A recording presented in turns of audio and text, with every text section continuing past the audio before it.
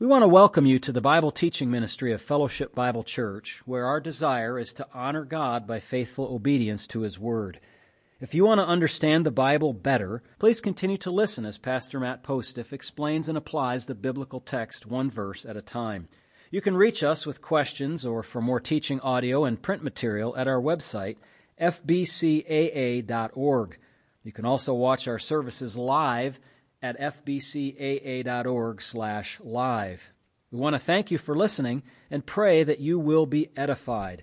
Join us now as Pastor Postiff opens God's Word. Well, I've got a couple of things on my mind today. One is just a continuation of our series in working with our children, which is to say working with ourselves and then with our children. But I also wanted to just highlight, I mentioned with the men yesterday, highlight a little pastoral burden, need perhaps, in some of our hearts. When the Lord and the disciples interact on a number of occasions, the disciples would experience situations where they would say, we need to have more faith. Oh, you of little faith. Increase our faith, that sort of thing. And so I suspect if the Lord interacted with His disciples that way, that He probably would have to interact with us that way on a quite regular basis because we have weak faith. And so a little burden that I had is to help us increase our faith with respect to various practical matters in life. And I just jotted down a few of them that I thought I would bring. So as I thought about this, I thought, boy, I might step on somebody's toes today. So put on your Bible boots. Okay, Bible boots have steel toes so that if you get stepped on, your toes don't get hurt too bad. All right, but you've been stepped on. So faith with respect to traffic, weather, illness, and interpersonal issues. Let me explain. Scenarios, traffic. The roads might be filled with people driving, and you don't like that. It's a pain in the neck, and I cannot control my temper sometimes when the people drive crazy, or it's just uncomfortable for me to be around so much traffic. Weather, it might snow, and I won't be able to make it back home from church, or it might be dangerous to go out today because of the weather. On the illness scenario, I might get sick if I go to church, or you might be in a situation, I'm not really that sick, but I want to go to church. Or I have an awkward situation in my personal life, and I'm not going to church because I don't want to deal with that, people asking me questions about it. Or I have a beef with somebody at church, so I'm not going to go there because if that person is there, I cannot go there. I will not be in the same building as that person is. These are all scenarios that I have encountered, okay? Should I not have said that? Oops, I just said it. You think, some of these are crazy. Well, yeah, that's maybe. Remember, there's risk in everything. We said that before. Paradoxically, there's risk in doing nothing. Did you know that? There's risk in doing nothing. I often give the illustration of finances. Sometimes the risk of doing nothing feels better while it is certain that it has a clearly worse outcome. Keeping your money in the FDIC-insured bank account at 0.1% interest seems safe because the number never decreases. But you think, if I put my money in a money market, there is some risk that I could lose it. But at least it earns something near the rate of inflation. So it's actually safer to do something that seems riskier to that risk-averse person than it is to do nothing. Just keep it in the bank account. Another example, insisting on having church at home when you are well enough able to go out. This is an example like keeping your money in the FDIC-insured bank account. Having church at home because you don't want to go out. You have your excuses, that sort of thing. It's easy to not realize the cost of this or the risk of it because the cost or downside of that approach to disobeying God doesn't become manifest until the day of judgment, right? So it's easy to put off the fact that you are by staying home in active disobedience to God. Of course, if you're able to go out, physically able. The live stream doesn't make it easier, or does make it easier to have small faith, as it were, because you can comfort yourself that you're doing what you can, and what you're, when you're not doing what God thinks you can. Anyway, just some comments on the specific scenarios. Traffic. Do you have enough faith in God to carry you through traffic delays, congestion, construction, etc.? Holiday traffic up and down Washtenaw. Avoid Washtenaw if at all possible, right? It's funny. Our brother Dave, missionary to the children in the schools, down in Lenawee County, and he says whenever he comes up in Ann Arbor, the traffic is crazy. Well, for us, it's not, because we live here, and it's just normal. It's crazy on football Saturdays right before the game or after the game when they close the roads and direct traffic both sides of Ann Arbor-Saline Road out to the highway or whatever. That's crazy. But normally it's not crazy. But he thinks it's crazy because, there's 2 cars go by his house a day or something like that. I used to live in the country too. Every car that went by, you're like, wow, who is that? What's going on? You're really in tune to it. Especially when you're kids, you don't have a ton of things going on. So, weather, on the weather, it might snow quite a bit. 1 inch. It's supposed to snow today, isn't it? As they said. I didn't even think of it today. 1 inch, that's nothing. With appropriate caution, you can drive safely. What about 10 inches? Of course, that's a problem. Your car's not going to be able to go through it unless you have a truck like some of our church families do. But even if you're surprised and the snow comes earlier than planned and you get stuck at church, say, what's the worst that happens? Being stuck at church, that's terrible. Spending more time with God's people, awful, Stay here overnight, or more likely somebody else will drive you home, or you can stay the night with another church member who lives closer, whatever. It's not a big deal. It's not a big deal. We act as if these things are world-ending events. Compare these sorts of things to the real trials that people in the world, our brotherhood, experience out there. The real trials. Real trials.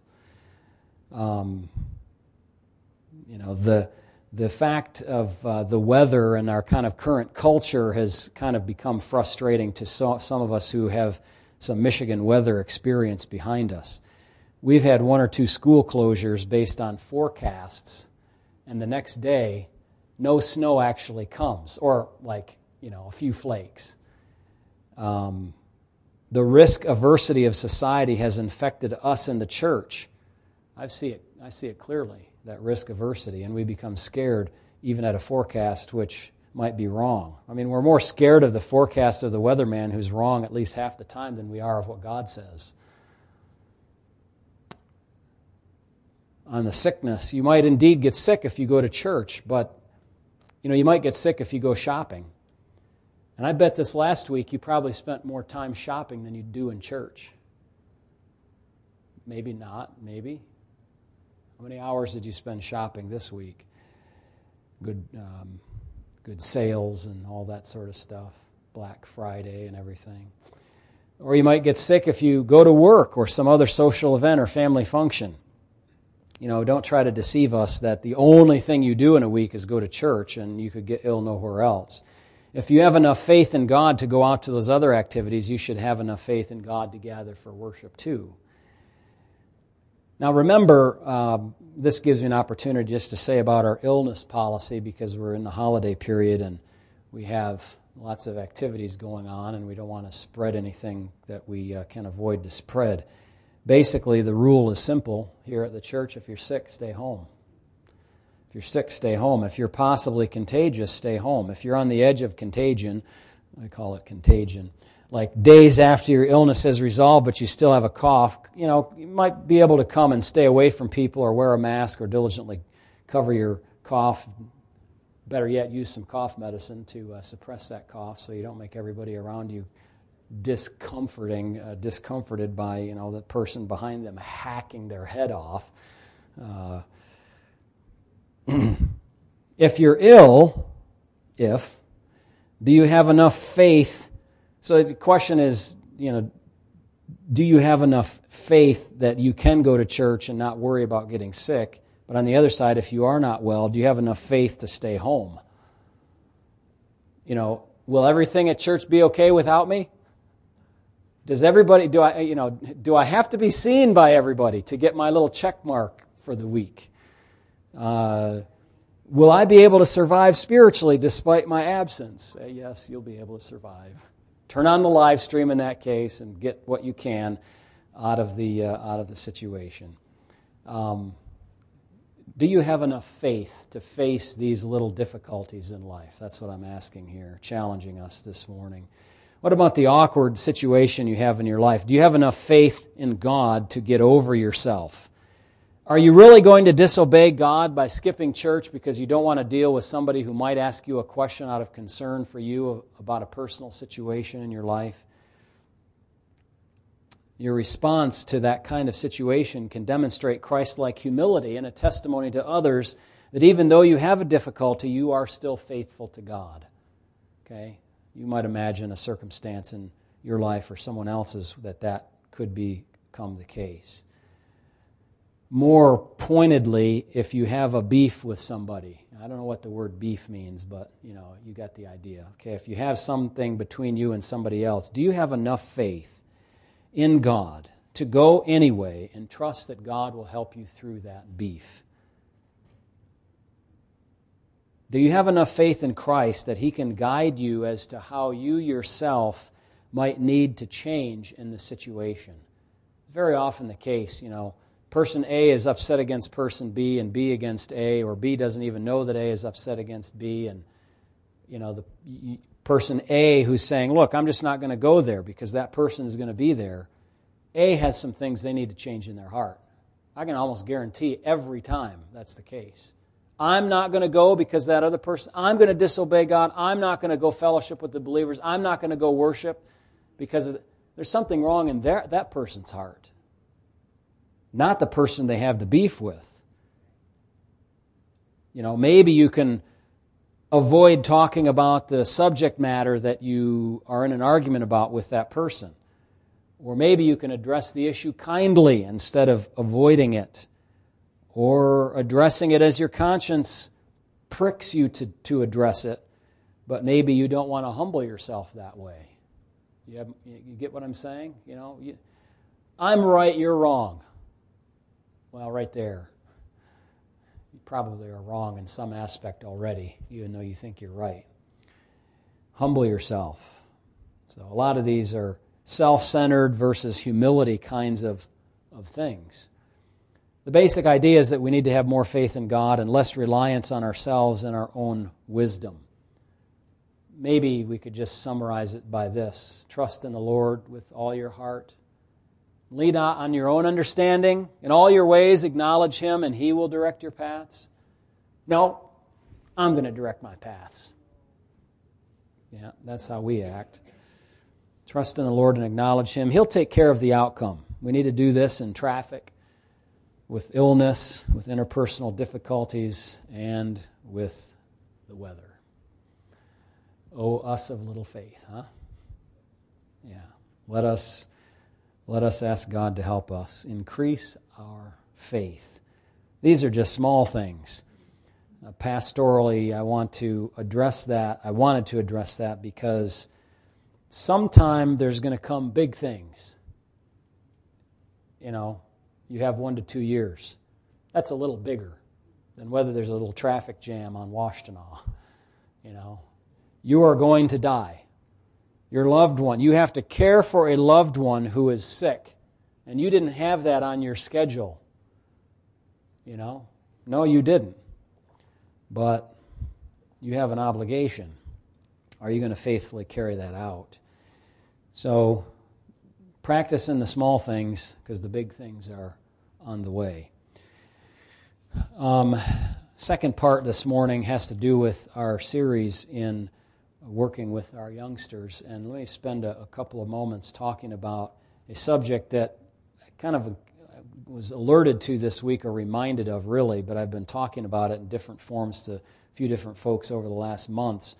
And that is what I'll call regulating the excesses or the excess tendencies of our children. Every person has pet sins, we might say, or tendencies that they have. You probably saw them in your children. Tendencies or passions that are different for each child, different between boys and girls. And you have to think through now, what do we do as parents to regulate these excesses?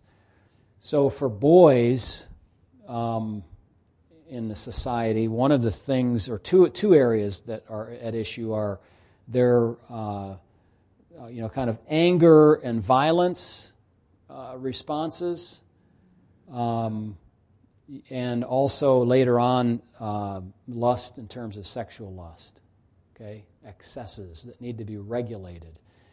Various passions of various sorts. There's excess tendencies toward passivity and laziness that some might have. There is a tendency to perhaps have an overactive or underactive conscience. Okay, something that we might help our children with. Girls may have excesses in their emotions and their feelings. Some have to control everything, the bossy child. And generally, this idea of regulating excess has to do with the doctrine of self-control that the Scripture talks about. We have to teach ourselves self-regulation, and we have to teach that to our kids, because it does not come naturally, does it? No, the natural man does not want to have his passions bounded or fenced in by anything. He wants to let them run as he feels that they should run. You might have an excess in the tendency of, well, if I have a conflict, I lash out, or an excess in I withdraw. I've talked about that many times recently, this silent treatment. It's absurd, but it's something that people do. I just make it go away. I just, pretend it's not there, or just hide from it, not have to talk about it. Regulating excesses, regulating your emotions. And of course, when I say there's differences between boys and girls, that's just a very broad brush. Boys maybe more on the fighting side and girls on the emotion side, but boys have emotions too, and girls can get into, cat fights as well. So, so let's turn to a few Bible passages that deal with this doctrine of self-control. And the first is probably very well known. It's Galatians chapter 5, verses 22 and 23. And I just want to point out the centrality of the idea of self-control in the Christian life, and ask us to work on implementing that more in ourselves. Practice it with yourself. Say no to yourself. Regulate yourself. Shut your mouth when you feel like opening it. Open your mouth when you feel like you shouldn't, you can't, or you don't want to say anything, but you really should. But in Galatians chapter 5, verse 22, the fruit of the Spirit is love, joy, peace, long-suffering, kindness, goodness, faithfulness, gentleness, and then what? Self-control is how my version has it. Does anybody else have a different one? This is the one right before, against such there is no law, the very last in the list. Self-control. Anybody have a different translation? Temperance would be probably in the King James, but that means self-control. That's a good old word, by the way, temperance. Not per se related to the temperance movement, but temperance meaning self-control. There's way more than this passage, though, in the Scripture on the doctrine of self-control. So let's go back in the New Testament to the book of Acts and look at what Paul shared in his message in Acts 24, verse 25. Actually, in Acts 24, verse 24, it says, "And after some days, when Felix came with his wife Drusilla, who was Jewish, he sent for Paul and heard him concerning the faith in Christ. Now, as he reasoned about righteousness, self-control, and the judgment to come, Felix was afraid and answered, 'Go away for now. When I have a convenient time, I will call for you.'" Okay, typical stall tactic. Don't want to deal with the call of the gospel right now. I'll deal with it later. Later may never come. But I do want you to notice that this is central to Paul's message. It doesn't say he talked about righteousness, eschatology, and the Trinity. He could talk about those things, but the summation of what he talked about in this meeting with Felix about the Christian faith was righteousness, self-control, and judgment to come. And I wonder, I'm not 100% sure about this, but I wonder if righteousness refers not only to judicial righteousness, but also practical righteousness, imputed and imparted righteousness. Self-control has to do with the whole program of sanctification, and judgment to come is what's going to come at the end. Talking about getting righteous with God, before God in Christ, self-control during your life, judgment to come. Why do you care about self-control now? Because of judgment later. Why do you care about righteousness now? Because of judgment later. And he puts us right in the center of his speaking to Felix. I found that interesting. Self-control. And does yours have temperance there again?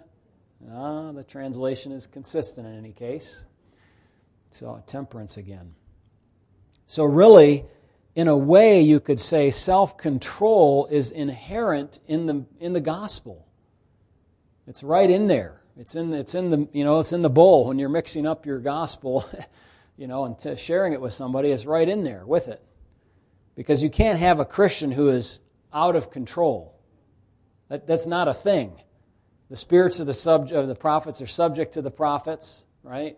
Paul said that's on the prophet level and the teaching level. The idea is, everything's done decently and in order, Paul says to the Corinthians. There's self-control there, unbridled outbursts of emotion and words and things like that. No self-control in that. So, very important. 1 Corinthians 7, this in the men and women context here, 1 Corinthians 7, 5, speaking of an inherent or core part of the marriage relationship. Do not deprive one another, that's of intimacy, except with consent for a time, that you may give yourselves to fasting and prayer and come together again, so that Satan does not tempt you because of what? Your lack of self-control. Lack of self-control. So, the reason for intimacy in marriage, not the reason, a reason, is in part for the self-control issue that Paul brings up, because he knows it's a problem for us, for humans in general. Verse number 9, speaking to the unmarried and widows, it's good for them to remain even as I am, but if they cannot exercise self-control, let them marry, for it is better to marry than to burn with passion, is what he's saying there. Okay, so that's also, so self-control at the core of the gospel, a problem with self-control at the very core of our being, right? So the two are working on each other here, working against each other. The spirit is at war against the flesh, isn't it, the case? Let's look at 1 Timothy 2:15. 1 Timothy 2 and verse 15.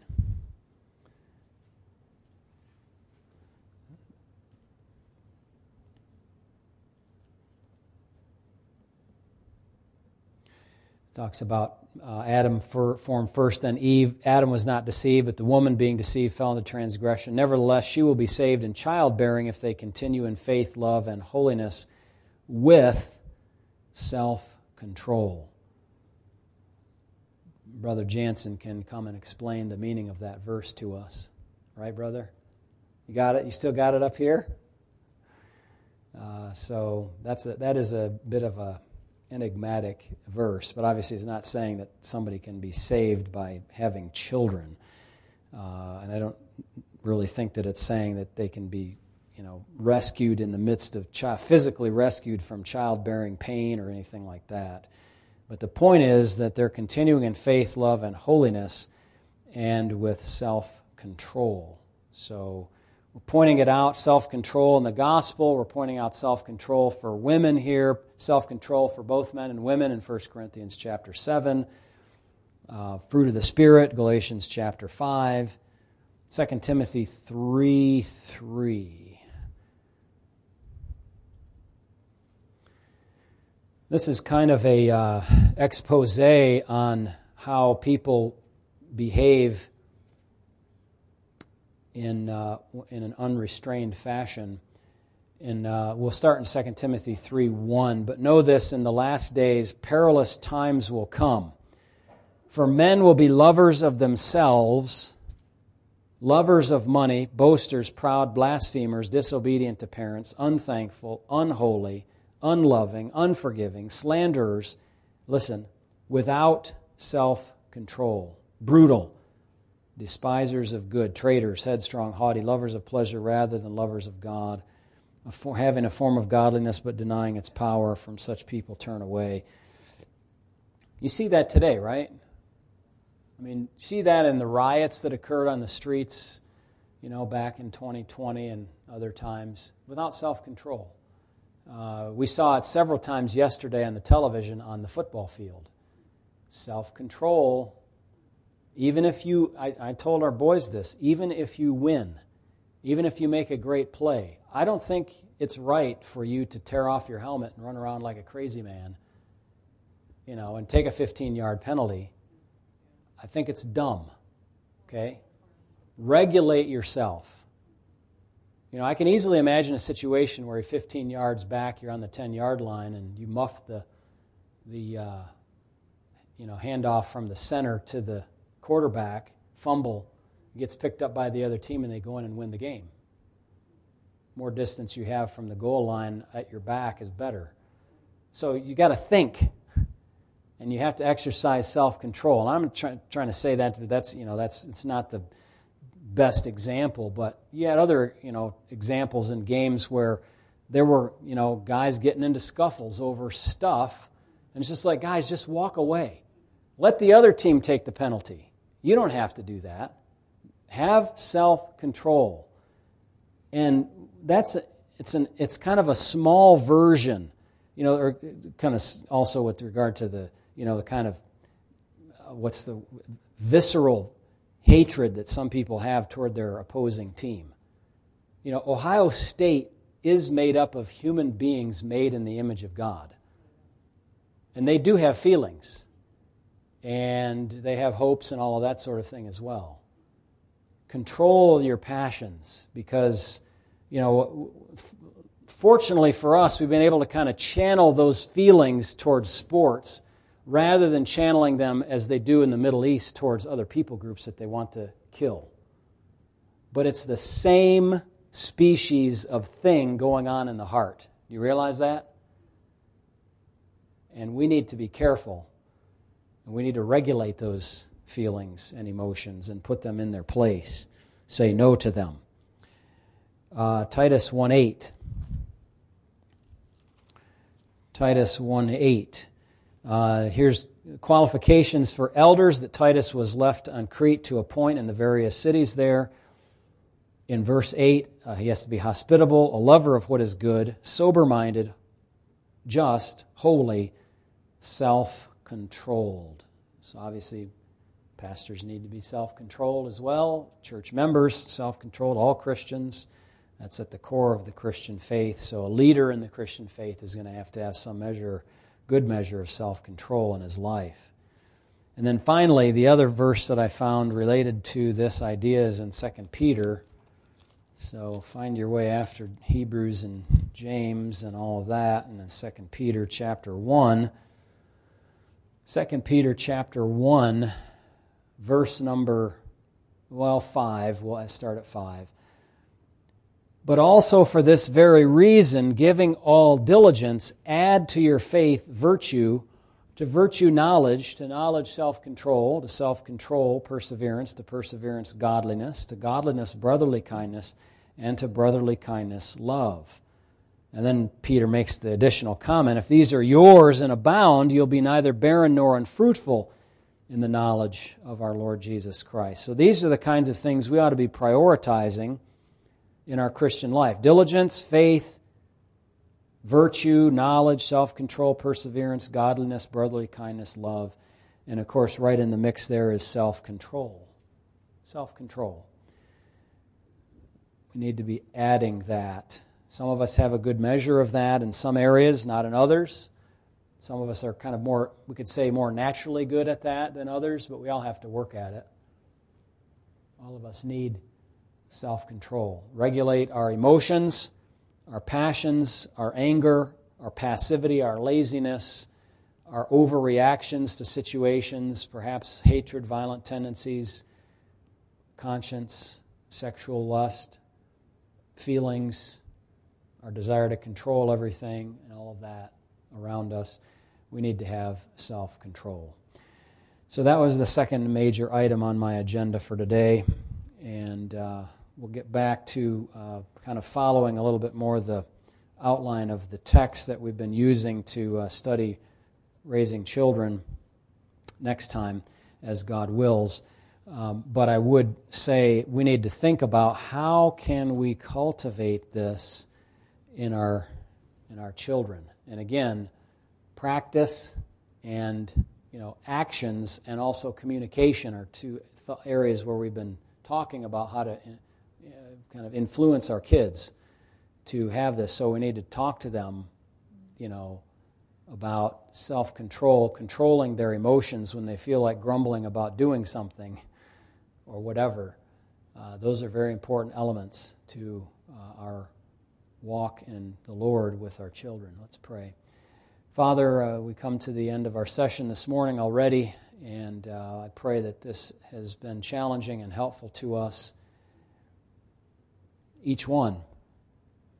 Whether we have children or not, whether we are a child or not, we need to learn these things, and thank you for teaching them to us. Thank you for these, 8 or 9 or 10 verses, however many we looked up, that make it clear that self-control is an important element of our Christian faith. We do acknowledge, Father, that the Spirit of God dwells in us and He, in a way, controls us, but really it's more of an influence. And we are influenced by the Spirit to control ourselves consciously and conscientiously. Help us in that regard, I pray. In Jesus' name, amen.